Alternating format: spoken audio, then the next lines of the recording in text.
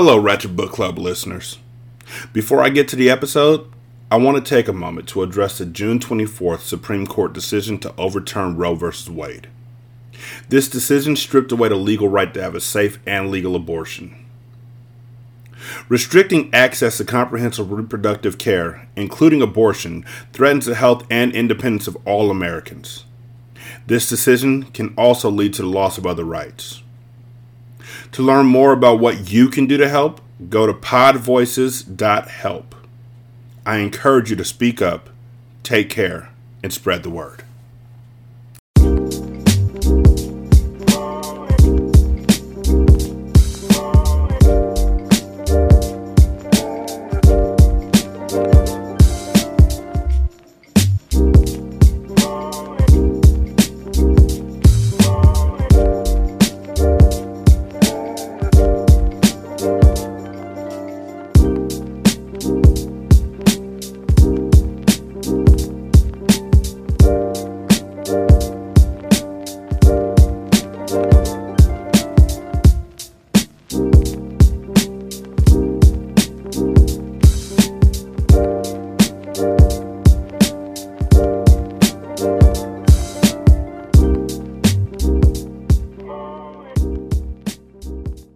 Welcome to Ratchet Book Club, where we read hood classics and good classics. I'm Derek.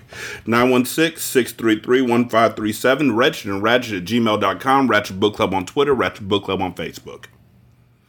Continuing Chapter 70. Tucking the covers around Angel, Celestina said, "Would you like Uncle Wally to be your daddy?" "That would be the best." "I think so too. I never had a daddy, you know.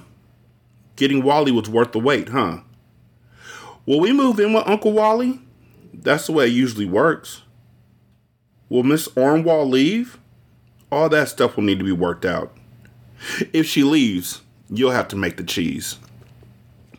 The sound suppressor didn't render the pistol entirely silent, but the three soft reports, each like a quiet cough muffled by a hand, wouldn't have carried beyond the hallway. Round one hit Ichabod in the left eye, because Junior fired while bringing the weapon up from his side. But the next two were solid torso scores. This was not bad for an amateur, even if the distance to target was nearly short enough to define their encounter as hand-to-hand combat. And Junior decided that if the deformation of his left foot hadn't prevented him from fighting in Vietnam, he would have acquitted himself exceptionally well in the war. Clutching the purse as though determined to resist robbery even in death, the guy dropped, sprawled, shuddered, and lay still. He'd gone down with no shout of alarm, with no cry of mortal pain, with so little noise that Junior wanted to kiss him. Except that he didn't kiss men, alive or dead, although a man dressed as a woman had once tricked him, and though a dead pianist had once given him a lick in the dark. Her voice as bright as her bed ensemble, spiritual sister to baby chicks everywhere, Yellow Angel raised her head from the pillow and said, "Will you have a wedding?" "A wonderful wedding," Celestina promised her, taking a pair of pajamas from a dresser drawer. Angel yawned at last. "Cake?" "Always cake at a wedding." "I like cake. I like puppies." Unbuttoning her blouse, Celestina said, "Traditionally, puppies don't have a role in weddings." The telephone rang. "We don't sell no pizza," Angel said, because lately they had received a few calls for a new pizzeria with a phone number one digit different from theirs. Snatching up the phone before the second ring, Celestina said, "Hello? Miss White?" "Yes. This is Detective Bellini with the San Francisco Police Department. Is everything all right there?" "All right? Yes. What? Is anyone with you?" "My little girl," she said, and belatedly she realized that this might not be a policeman after all, but someone trying to determine if she and Angel were alone in the apartment. "Please try not to be alarmed, Miss White, but I have a patrol car on the way to your address." And suddenly, Celestina believed that Bellini was a cop, not because his voice contained such authority, but because her heart told her that the time had come, that the long-anticipated danger had at last materialized.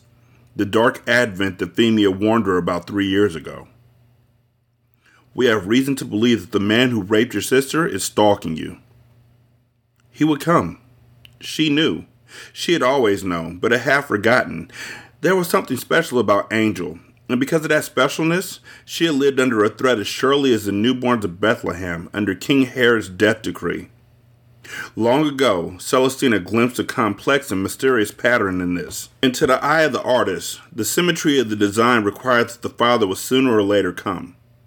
Are your doors locked? Bellini asked. There's just the front door. Yes, locked. Where are you now? My bedroom. Where's your daughter?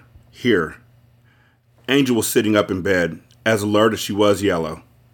Is there a lock on your bedroom door? Bellini asked. Not much of one. Lock it anyway. And don't hang up. Stay on the line until the patrolmen get there. Junior couldn't leave the dead man in the hall and hope to have any quality time with Celestina. Aftermath had a way of being discovered, often at the worst of all possible moments, which he had learned from movies and from crime stories in the media and even from personal experience. Discovery always brought the police at high speed, sounding their sirens and full of enthusiasm, because those bastards were the most past-focused losers on the face of the earth, utterly consumed by their interest in Aftermath. He jammed the 9mm pistol under his belt, grabbed Ichabod by the feet, and dragged him quickly towards the door to apartment 1. Smears of blood brightened the pale limestone floor in the wake of the body. These weren't lakes of blood, just smears, so Junior could wipe them up quickly once he got the corpse out of the hallway, but the sight of them further infuriated him. He was here to bring closure to all of the unfinished business of Spruce Hills, to free himself from vengeful spirits, to better his life and plunge henceforth entirely into a bright new future. He wasn't here, damn it, to do building maintenance. The cord wasn't long enough to allow Celestina to take the telephone handset with her, so she put it down on the nightstand, beside the lamp. What's wrong? Angel asked. Be quiet, Sugar Pie, she said, crossing the bedroom to the door, which stood only slightly ajar. All of the windows were locked. She was conscientious about them. She knew that the front door was locked, too, because Wally had waited to hear the deadbolts clack shut. Nevertheless, she stepped into the hall, where the lights weren't on, walked quickly past Angel's bedroom, came to the entrance of the lamp-lit living room, and saw a man backing through the open front door, dragging something. Dragging a dark and large and heavy rumpled something, dragging a... Oh, sweet dear Jesus, no. He had dragged Ichabod halfway across the threshold when he heard someone say, No. Junior glanced over his shoulder even as Celestina turned and fled. He caught only a glimpse of her disappearing into the inner hallway. Focus. Get Ichabod all the way inside. Act now, think later. No. Proper focus requires an understanding of the need to eyes, scrutinize, analyze, and prioritize. Get the bitch. Get the bitch. Slow, deep breaths. Channel the beautiful rage. A fully evolved man is self-controlled and calm. Move. Suddenly, so many of Zed's greatest maxims seemed to conflict with one another, when previously they had together formed a reliable philosophy and guide to success. A door slammed, and after the briefest of internal debates about whether to eyes or act, Junior left Ichabod straddling the threshold. He must get to Celestina before she reached the telephone, and then he could come back and finish moving the body. Celestina slammed the door, pressed the lock button in the knob, shoved, rocked, muscled the dresser in front of the door, astonished by her own strength, and heard Angel speaking into the phone. Mommy's moving furniture. She snatched the handset away from Angel, told Bellini, he's here. Threw the phone on the bed, told Angel stay close to me, ran to the windows and jerked the drapes out of the way. Commit and command. It doesn't matter so much whether the course of action to which you commit is prudent or hopelessly rash. It doesn't matter whatsoever whether society at large thinks it's a good thing that you're doing or a bad thing. As long as you commit without reservation, you will inevitably command. Because so few people are ever willing to commit to anything, right or wrong, wise or unwise, that those who plunge are guaranteed to succeed more often than not, even when their actions are reckless and their cause is idiotic. Far from idiotic, Junior's cause was his survival and salvation, and he committed himself to it with every fiber of his body, with all of his mind and heart. 3 doors in the dark hallway, one to the right, ajar, and 2 to the left, both closed. To the right first. Kicked the door open, simultaneously firing 2 rounds, because maybe this was her bedroom where she kept a gun. Mirror shattered. A tintinnabulation of falling glass on porcelain, glass on ceramic tile. A lot more noise than the shots themselves. He realized he had trashed a deserted bathroom. Too much clatter, drawing attention. No leisure for romance now. No chance for a 2-sister score. Just kill Celestina, kill Bartholomew, and go. Go. First room on the left. Move. Kick the door open. The sense of a larger space beyond. No bathroom this time. And darker. Fan the pistol, gripping with both hands. 2 quick shots. Muffled cough. Muffled cough. Light switch to the left. Blinking in the brightness. Kids' room. Bartholomew's room. Furniture in cheerful primary colors. Poo posters on the wall. Surprisingly, dolls. Quite a few dolls. Apparently the bastard boy was effeminate. A quality he sure as hell hadn't inherited from his father. Nobody here. Unless under the bed? In the closet? Waste of time to check those places. More likely, woman and boy were hiding in the last room. Swift and yellow, Angel flew to her mother, grabbing at one of the bunch drapes as if she might hide behind it. The window was French with small panes, so Celestina couldn't simply break the glass and climb out. A deep-set casement window. 2 latches on the right side, one high, one low.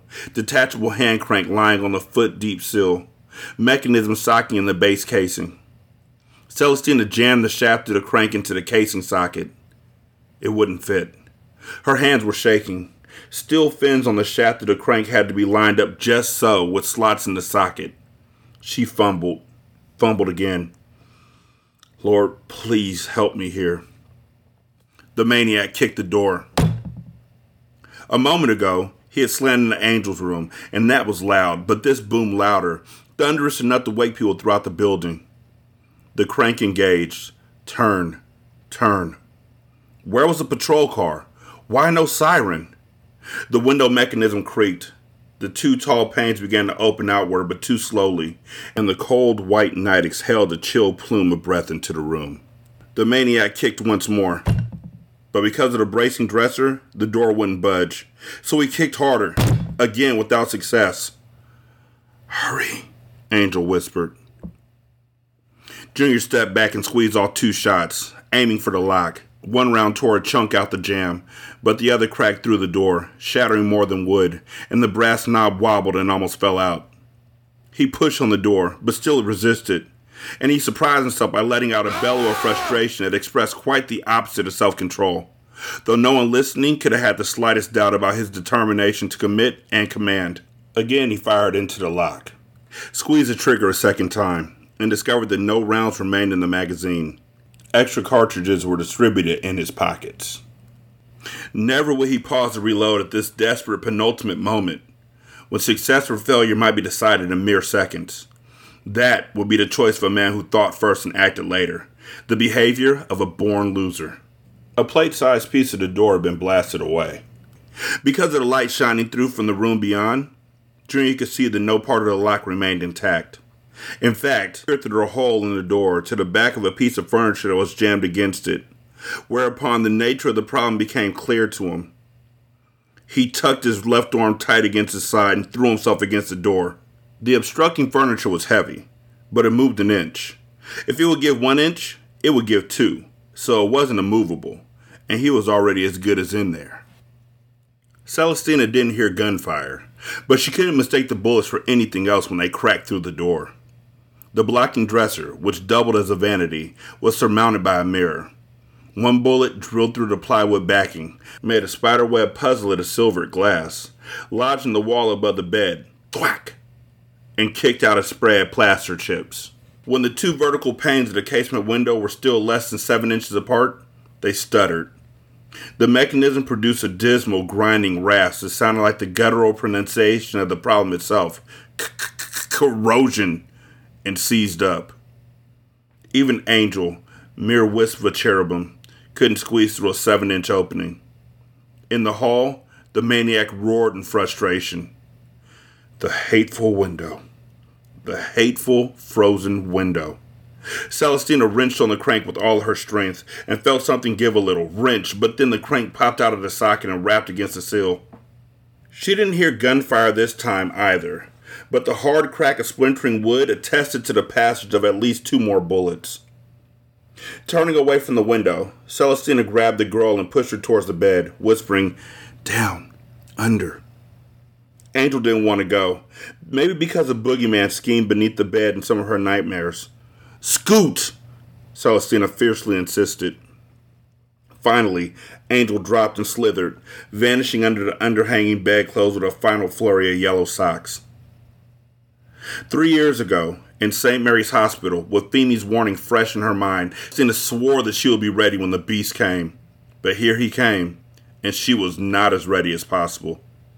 Time passes, the perception of a threat fades, life becomes busier. You work your butt off as a waitress. You graduate college.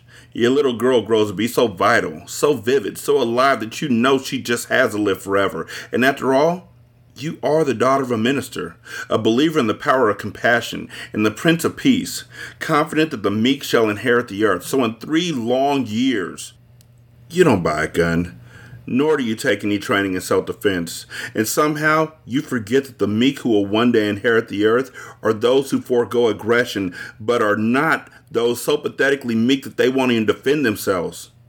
Because a failure to resist evil is a sin, and the willful refusal to defend your life is a mortal sin of passive suicide, and the failure to protect a little yellow M&M girl will surely buy you a ticket to hell, on the same express train on which the slave traders rode to their own eternal enslavement, on which the masters of Dachau and old Joe Stalin traveled from power to punishment. So here, now, as the beast throws himself against the door, as he shoves aside the barricade, with what precious little time you have left, fight!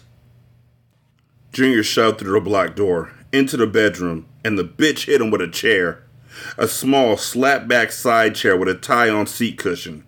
She swung it like a baseball bat, and there must have been some Jackie Robinson blood in the White family line, because she had the power to knock a fastball from Brooklyn to the Bronx. If she had connected with his left side as she intended, she might have broken his arm or cracked a few ribs. But he saw the chair coming, and as agile as a base runner dodging a shortstop's tag, he turned away from her, taking the blow across his back. This back blow wasn't just sport either, but more like Vietnam, as he sometimes told women that he remembered it. As though pitched by a grenade blast, Junior went from his feet to the floor with chin-wrapping impact, teeth guillotining together so hard that he would have severed his tongue if it had been between them. He knew that she wouldn't just step back to calculate her batting average, so he rolled at once, out of her way, immensely relieved that he could move, because judging by the pain coruscating across his back, he wouldn't have been surprised if she had broken his spine and paralyzed him. The chair crashed down again, exactly where Junior had been sprawled an instant before.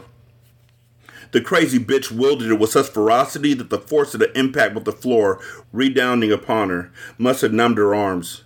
She stumbled backwards, dragging the chair, temporarily unable to lift it. Entering the bedroom, Junior had expected to cast aside his pistol and draw a knife, but he was no longer in a mood for close-up work. Fortunately, he had managed to hold on to the gun. He hurt too much to recover quickly and take advantage of the woman's brief vulnerability. Clambering to his feet, he backed away from her and fumbled in the pocket for spare cartridges. She had hidden Bartholomew somewhere, probably in the closet. Plugged the painter, killed the kid. He was a man with a plan, focused, committed, ready to act and then think. As soon as he was able to act. A spasm of pain weakened his hand. Cartridges slipped through his fingers, fell to the floor. Your deeds will return to you, magnified beyond imagining. Those ominous words again, turning through his memory, reel to reel. This time he actually heard them spoken. The voice commanded attention with a deeper timbre and crisper diction than his own. He ejected the magazine from the butt of the pistol, nearly dropped it. Celestina circled him, half carrying but also half dragging the chair, either because her nerves were still ringing and her arms were weak, or because she was faking weakness in the hope of luring him into a reckless response. Junior circled her while she rounded on him, frantically trying to deal with the pistol without taking his eyes off his adversary. Sirens. The spirit of Bartholomew will find you and mete out the terrible judgment that you deserve. Reverend White's polished, somewhat theatrical, yet sincere voice rose out of the past to issue this threat in Junior's memory as he had issued it that night from a tape recorder, while Junior had been dancing a sweaty, horizontal boogie with Seraphim in her parsonage bedroom. The minister's threat had been forgotten, repressed. At the time, only half-heard, merely kinky background of lovemaking, these words had amused Junior, and he had given no serious thought to their meaning, to the message of retribution contained in them. Now, in this moment of extreme danger, the inflamed boil of repressed memory burst under pressure, and Junior was shocked, stunned, to realize that the minister had put a curse on him. Sirens swelling. Dropped cartridges gleamed on the carpet. Stooped to snatch them up? No, that was asking for a skull-cracking blow. Celestina, the battering Baptist, back in action, came at him again. With one leg broken, another cracked, and the stretcher bar splintered, the chair wasn't as formidable a weapon as it had been. She swung it. Junior dodged. She struck at him again. He juked, and she reeled away from him, gasping. The bitch was getting tired, but Junior still didn't like his odds in a hand-to-hand confrontation. Her hair was disarranged. Her eyes flashed with such wildness that he was half convinced that he saw elliptical pupils like those of a jungle cat. Her lips were skinned back from her teeth in a snarl. She looked just as insane as Junior's mother. Too close, those sirens. Another pocket, more cartridges, trying to squeeze just 2 into the magazine, but his hands shaking and slippery with sweat. The chair, a glancing blow, no damage, driving him backwards to the window. The sirens were right here. Cops at the doorstep, the lunatic bitch with the chair, the clergyman's curse. All this amounted to more than even a committed man could handle. Get out of the present. Go for the future. He threw down the pistol, the magazine, and the cartridges. As the bitch began her backswing, Junior grabbed the chair. He didn't try and tear it out of her hands, but used to shove her as hard as he could.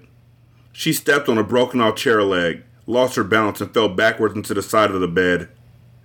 As nimble as a geriatric cat, crying out with pain, she nevertheless sprang onto the deep windowsill and shoved against the twin panes of the window. They were already partly open, but they were also stuck. Crouched on the deep sill, pushing against the parted casement panes of the tall French window, not just muscle, but the entire weight of his body, leaning into them, the maniac tried to force his way out of the bedroom. Even above the piston knock of her heart and the bellows wheeze of her breath, Celestina heard wood crack. A small pane of glass explode, and metal torque with a squeal. The creep was going to get away. The window didn't face the street. It overlooked a 5-foot-wide passageway between this house and the next. The police might not spot him leaving. She could have gone at him with the chair once more, but it was falling apart. Instead, she abandoned furniture for the promise of a firearm, dropped to her knees, and snatched the discarded pistol magazine off the floor. The shriek of the sirens groaned in the silence. The police must have pulled to the curb in the street. Celestina plucked a brassy bullet off the carpet. Another small pane of glass burst. A dismaying crack of wood. His back to her, the maniac raged at the window with the snarling ferocity of a caged beast. She didn't have experience with guns, but having seen him trying to press cartridges into the magazine, she knew how to load. She inserted 1 round, then a second. Enough. The corroded casement operating mechanism began to give way, as did the hinges, and the window sagged outward. From the far end of the apartment, men shouted, "Police!" Celestina screamed, "In here! In here!" as she slapped the magazine into the butt of the pistol. Still on her knees, she raised the weapon and realized she was going to shoot the maniac in the back, that she had no other choice, because her inexperience didn't allow her to aim for a leg or an arm. The moral dilemma overwhelmed her, but so did an image of Femi lying dead in bloody sheets on the surgery table. She pulled the trigger and rocked with the recoil. The window gave way an instant before Celestina squeezed off the shot. The man dropped out of sight. She didn't know if she had scored a hit. To the window. The warm room sucked cooling fog out of the night, and she leaned across the sill into the streaming mist. The narrow brick-paved serviceway lay 5 feet below. The maniac had knocked over trash cans while making his escape, but he wasn't tumbled among the rest of the garbage. From out of the fog and darkness came the slap of running feet on bricks. He was sprinting toward the back of the house. "Drop the gun!" Celestina threw down the weapon even before she turned, and as 2 cops entered the room, she cried, "He's getting away!" From serviceway to alley to serviceway to street, into the city and the fog and the night, Junior ran from the cane past into the pinchbeck future. During the course of this momentous day, he had employed Zed-learned techniques to channel his hot anger into a red-hot rage. Now, without any conscious effort on his part, rage grew into molten white fury. As his vengeful spirits weren't trouble enough, he had for 3 years been struggling unwittingly against the terrible power of the minister's curse, Black Baptist voodoo that made his life miserable. He knew now why he had been plagued by violent nervous emesis, by epic diarrhea, by hideously disfiguring hives, the failure to find a heartmate, the humiliation with Renee Vivi, the 2 nasty cases of gonorrhea, the disastrous meditative catatonia, the inability to learn French and German, his loneliness, his emptiness, his thwarted attempts to find and kill the bastard boy born of Femi's womb. All these things and more, much more, were the hateful consequences of the vicious, vindictive voodoo of that hypocritical Christian. As a highly self-improved, fully evolved, committed man who was comfortable with his raw instincts, Junior should be sailing through life on calm seas, under perpetually sunny skies, with his sails always full of wind. But instead, he was constantly cruelly battered and storm-tossed through an unrelenting night, not because of any shortcomings of mind or heart or character, but because of black magic. Before I go any further into the next chapter, because that's the end of that chapter, nowhere in the Bible is suicide mentioned as a sin. I just want to point that out. Also, there is now a number specifically for the suicide hotline. It's 988, Chapter 71. At St. Mary's Hospital, where Wally had brought Angel into this world 3 years ago, he was now fighting for his life, for a chance to see the girl grow and to be the father she needed. He had been taking the surgery already when Celestina and Angel arrived a few minutes behind the ambulance. They were driven to St. Mary's by Detective Bellini in a police sedan. Tom Vanadium, a friend of her father's whom she had met a few times in Spruce Hills, but whom she didn't know very well, literally rode shotgun, tense to react, wary of the occupants of other vehicles on these foggy streets, as though one of them must surely be the maniac. Tom was an Oregon State Police detective, as far as Celestina knew, and she didn't understand what he was doing here. Nor could she begin to imagine the nature of the disaster that had befallen him, leaving his face looking blasted and loose at all of its hinges. She had last seen him at Femi's funeral. A few minutes ago at her doorstep, she'd recognized him only because of his port wine birthmark. Her father respected and admired Tom, so she was thankful for his presence. And anyone who could survive whatever catastrophe had left him with this cubistic face was a man she wanted on her team in a crisis. Holding fast for a frightened Angel in the backseat of the car, Celestina was amazed at her own courage in combat and by the steady calm that served her so well now. She wasn't shaken by the thought of what might have happened to her and to her daughter, because her mind and heart were with Wally, and because, having been watered with hope all her life, she had a deep reservoir on which to draw in a time of drought. Bellini assured Celestina that they didn't expect Enoch Kane to be so brazen as to follow police vehicles and to renew his assault on her at St. Mary's. Nevertheless, he assigned a uniformed police officer to the hall outside the waiting room that served friends and family of the patients in the intensive care unit.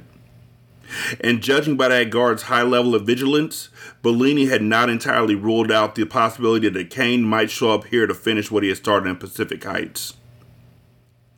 Like all ICU waiting rooms, where death sits patiently, smiling in anticipation, this lounge was clean but drab, and the utilitarian furnishings didn't pamper, as though bright colors and comfort might annoy the aesthetic reaper and motivate him to cut down more patients than otherwise he would have done.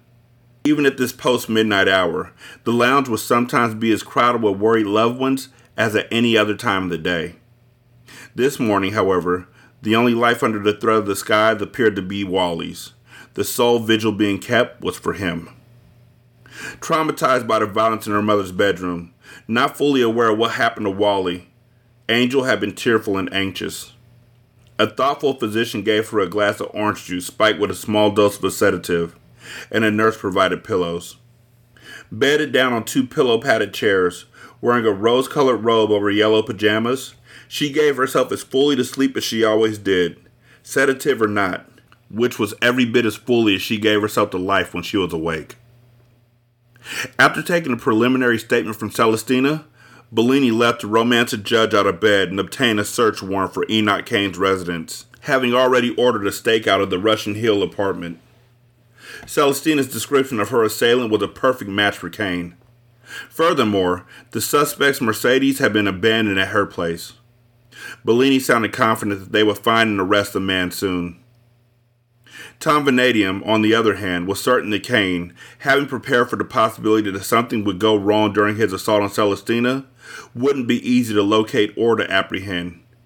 In Vanadium's view, the maniac either had a bolt hole waiting in the city, or was already out of the SFPD's jurisdiction. Well, maybe you're right, Bellini said somewhat acerbically before departing. But then you've had the advantage of an illegal search, while I'm hampered by such niceties as warrants.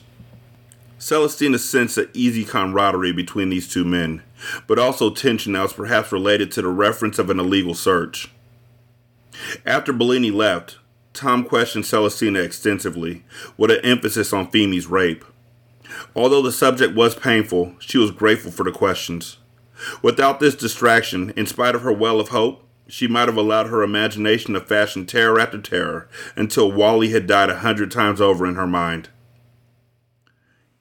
Your father denies the rape ever occurred, apparently out of what I call a misguided willingness to trust in divine justice. It's partly that, she agreed, but originally, Daddy wanted Femi to tell, so the man could be charged and prosecuted. Though he's a good Baptist, Daddy isn't without a thirst for vengeance. I'm glad to hear it, Tom said. His thin smile might have been ironic, though it wasn't easy to interpret the meaning of any subtle expression on his hammered face. And after Femi was gone, he still hoped to learn the rapist's name, put him in prison. But then something changed his mind, maybe 2 years ago. Suddenly, he wanted to let it go, leave judgment to God. He said if the rapist was as twisted as Femi claimed, then Angel and I might be in danger if we ever learned her name and went to the police. Don't stir a hornet's nest, let sleeping dogs lie, and all that. I don't know what changed his mind. I do, Tom said. Now, thanks to you. What changed his mind was me. This face. Kane did this to me. I spent most of 65 in a coma. After I came out of it and recovered enough to have visitors, I asked to see your dad. About 2 years ago, as you say. From Max Bellini, I knew Femi died in childbirth, not an accident. And Max's instincts told him rape. I explained to your dad why Kane was a man. I wanted whatever information he might have. But I suppose, sitting there, looking at my face, he decided that Kane is indeed the biggest hornet's nest ever. And he didn't want to put his daughter and granddaughter at greater risk than necessary. Now this. But even if your dad had cooperated with me, nothing would have changed. Since Femi never revealed his name, I wouldn't have been able to go after Kane any differently or more effectively. On the 2-chair bed beside her mother, Angel issued small cries of distress in her sleep. Whatever presences flocked around her in the dream, they weren't baby chickens. Murmuring reassurances, Celestina put her hand on the girl's head and smoothed her brow, her hair, until the sour dream was sweetened by the touch. Still seeking some missing fact, some insight that would help him understand the maniac's Bartholomew obsession, Tom asked more questions until Celestina suddenly realized and revealed what might be the information that he sought. Kane's perverse insistence on playing the Reverend's tape rough draft of this momentous day throughout his long assault on her sister. Femi said the creep thought it was funny, But using Daddy's voice as background music also, well, aroused him. Maybe because it further humiliated her, and because he knew it would humiliate our father. But we never told Daddy that part of it. Neither of us saw any useful reason for telling him. For a while, leaning forward in his chair and staring at the floor with an intensity and an expression that could not have been inspired by the insipid vinyl tiles, Tom mulled over what she had told him. Then, the connection is there, but it's still not entirely clear to me. So he took perverse pleasure in raping her with her father's sermon as an accompaniment. And maybe without his realizing it, the Reverend's message got deep inside his head. I wouldn't think our cowardly wife killer has a capacity for guilt, although maybe your dad worked sort of a miracle and planted that very seed. Mom always said the pigs will surely fly one day if ever Daddy chose to convince them that they've got wings. But in this momentous day, Bartholomew is just a disciple, the historical figure, and he's also a metaphor for the unforeseen consequences of even our most ordinary actions. So, he's not a real contemporary person, not anyone Cain needs to fear. So how did he develop this obsession with finding someone named Bartholomew? He met Celestina's eyes, as if she might have answers for him. Is there a real Bartholomew? And how does this tie in with his assault on you? Or is there any tie-in at all? I think we could wind up as crazy as he is if we tried long enough to puzzle out his twisted logic. He shook his head. I think he's evil, not crazy, and stupid in the way that evil often is. Too arrogant and too vain to be aware of his stupidity, and therefore always tangled up in traps of his own making. But nonetheless dangerous for being stupid. In fact, far more dangerous than a wiser man with a sense of consequences. Tom Vanadium's uninflected but curiously hypnotic voice, his pensive manner, his gray eyes so beautifully in that fractured face, his air of measured melancholy, and his evident intelligence gave him a presence that was simultaneously as solid as a great mass of granite, and yet otherworldly. Are all policemen as philosophical as you? Celestina asked. He smiled. Those of us who are priests first. Yeah, we're all a broody bunch. Are the others? Not many, but probably more than you think. Footsteps in the hall drew their attention to the open door, where the surgeon appeared in his loose cotton greens. Celestina rose, heart suddenly clumping in her breast, like heavy footsteps hurrying away from an approaching bearer of bad news. But she herself couldn't run, could only stand rooted in her hope, and hear in her mind 6 versions of a bleak prognosis in the 2 seconds before the doctor actually spoke. He came through the surgery well. He'll be in post-op for a while, then brought here to the ICU. His condition's critical, but there are degrees of critical, and I believe we'll be able to upgrade him to serious long before this day is over. He's going to make it.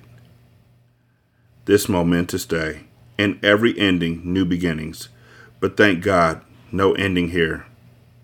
Freed for the moment from the need to be strong for her sleeping angel or for Wally, Celestina turned to Tom Vanadium, saw in his gray eyes both the sorrow of the world and a hope to match her own, saw in his ruined face the promise to triumph over evil, leaned against him for support, and finally dared to cry. Chapter 72. In his Ford van filled with needlepoint and sglint and Zed, Junior Cain, pinchbeck to the world, left the Bay Area by a back door. He took State Highway 24 to Walnut Creek, which might or might not have walnuts, but which offered a mountain and a state park named for the devil, Mount Diablo. State Highway 4 to Antioch brought him to a crossing of the river delta west of Bethel Island. Bethel, for those who have taken good advanced courses in vocabulary improvement, meant sacred place. From the devil to the sacred and then beyond, Junior drove north on State Highway 160, which was proudly marked as a scenic route, although in these pre-dawn hours, all lay bleak and black. Following the serpentine course of the Sacramento River, Highway 160 wove past a handful of small, widely separated towns. Between Alton and Locke, Junior first became aware of several points of soreness on his face. He could feel no swelling, no cuts or scrapes, and the rearview mirror revealed only the fine features that had caused more women's heart to race than all the amphetamines ever manufactured. His body ached too, especially his back, from the battering that he had taken. He remembered hitting the floor with his chin, and he supposed that he might have gotten knocked about the face more than he realized or remembered. If so, there would be bruises soon. But bruises would fade with time. In the interim, they might make him even more attractive to women, who would want to console and kiss away the pain, especially when they discovered that he had sustained his injuries in a brutal fight while rescuing a neighbor from a would-be rapist. Nevertheless, when the points of soreness in his brow and cheeks gradually grew worse, he stopped at a service station near Cortland, bought a bottle of Pepsi from a vending machine, and washed down yet another capsule of antihistamines. He also took another antiemetic, 4 aspirin, and, although he felt no trembling in his bowels, 1 more dose of paregoric. Thus armored, he at last arrived in the city of Sacramento, an hour before dawn. Sacramento, which means sacrament in Italian and in Spanish, called itself the Camellia capital of the world, and held a 10-day Camellia festival in early March, already advertised on billboards now in mid-January. The camellia, shrub and flower, is named for G. J. Camillus, a Jesuit missionary who brought it from Asia to Europe in the 18th century. I'm just speaking from experience. I know nothing about this. This must have been back in the 60s and 70s, because now, not even close. Devil Mountains, Sacred Islands, Sacramental Cities and Rivers, Jesuits. These spiritual references at every turn made Junior uneasy. This was a haunted night, no doubt about that. He wouldn't have been greatly surprised if he had glanced at his rearview mirror and seen Thomas Vanadium's blue Studebaker Lark Regal closely tailing him. Not the real car raised from Quarry Lake, but a ghostly version, with the filthy, scabby monkey spirit of the cop at the wheel, and ectoplasmic Naomi at his side, Victoria Bressler and Ichabod and Bartholomew Prosser and Nettie Nathick in the back seat. The Studebaker packed full of spirits like a bozo stuffed clown car in a circus, though there would be nothing funny about these revenge-minded spooks when the door flew open and they came tumbling out. By the time he reached the airport, located a private charter company, chased up the owner through the night security man, and arranged to be flown at once to Eugene, Oregon, aboard a twin-engine Cessna, the points of pain in his face had begun to throb. The owner, also the pilot on this trip, was pleased to be paid cash in advance and crisp $100 bills, rather than by check or credit card. He accepted payment hesitantly, however, and with an unconcealed grimace, as though afraid of contracting a contagion from the currency. "What's wrong with your face?" Along Junior's hairline, on his cheeks, his chin, and his upper lip, a double score of hard little knots had risen, angry red and hot to the touch.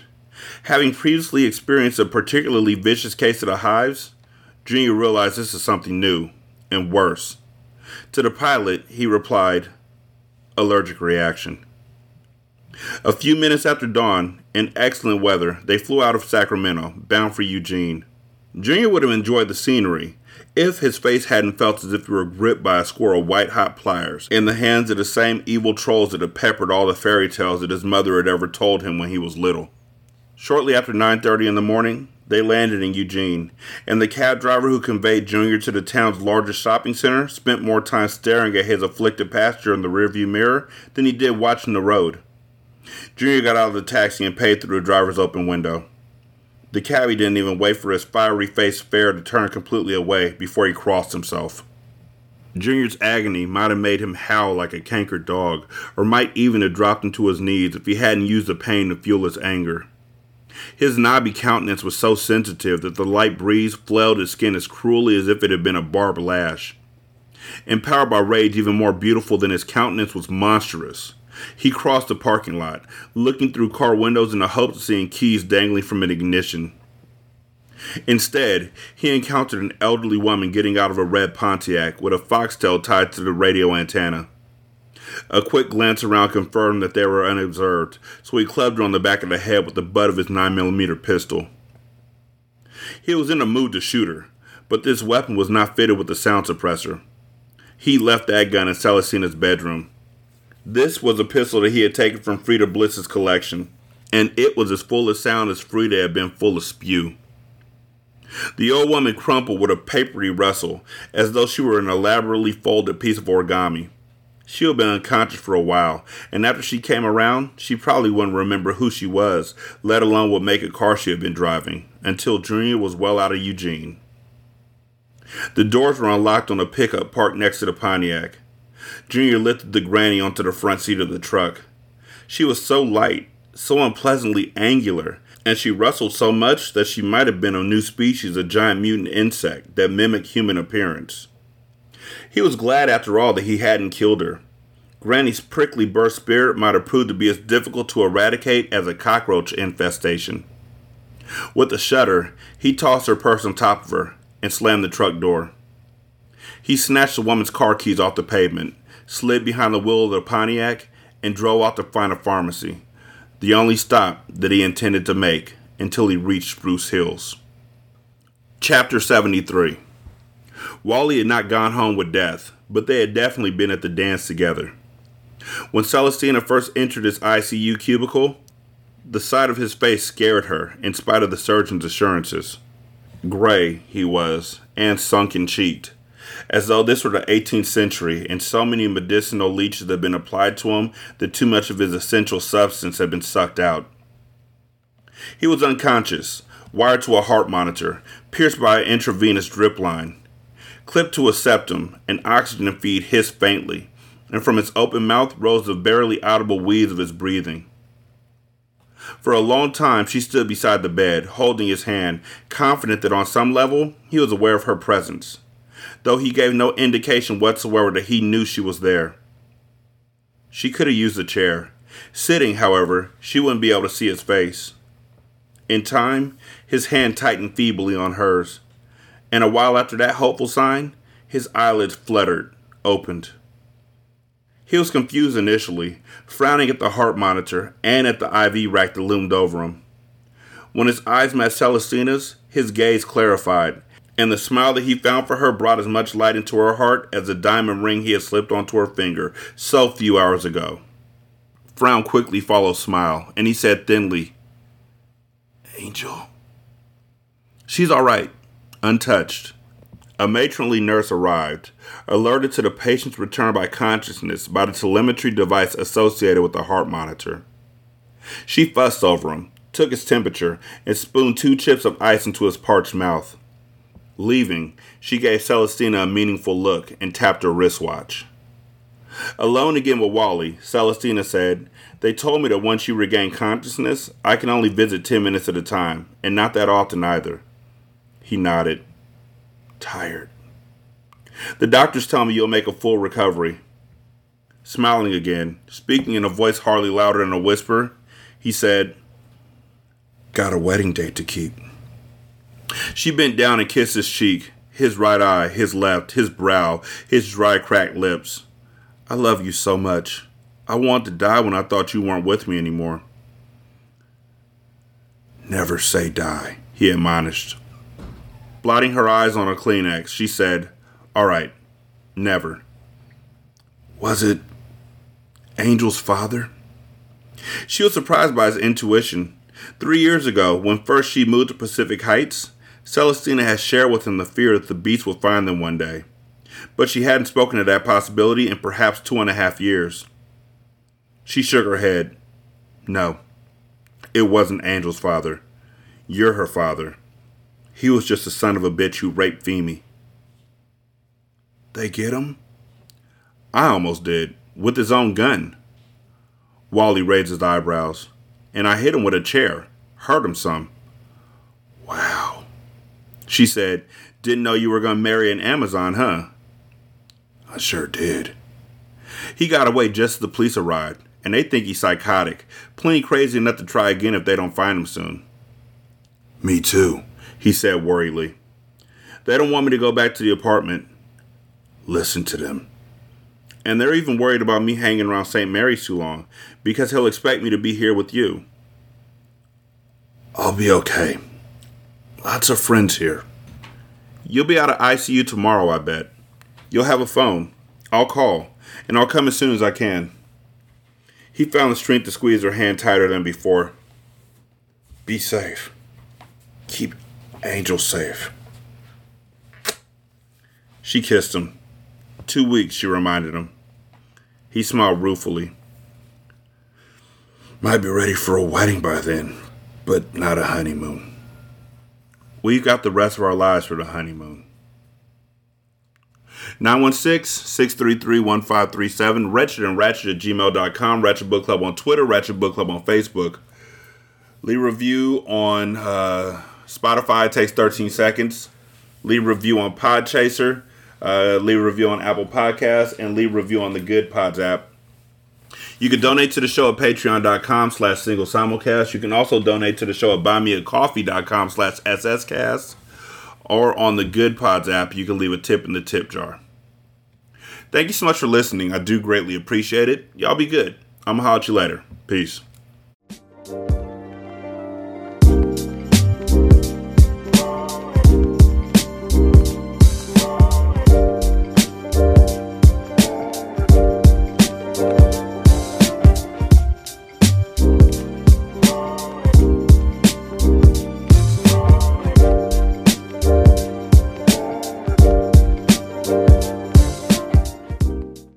The intro and outro to Ratchet Book Club is by That Kid Garan, and it's called Goodbyes. You can email him at tkgbeats94@gmail.com for more information on how to lease this beat. This is Single Simulcast.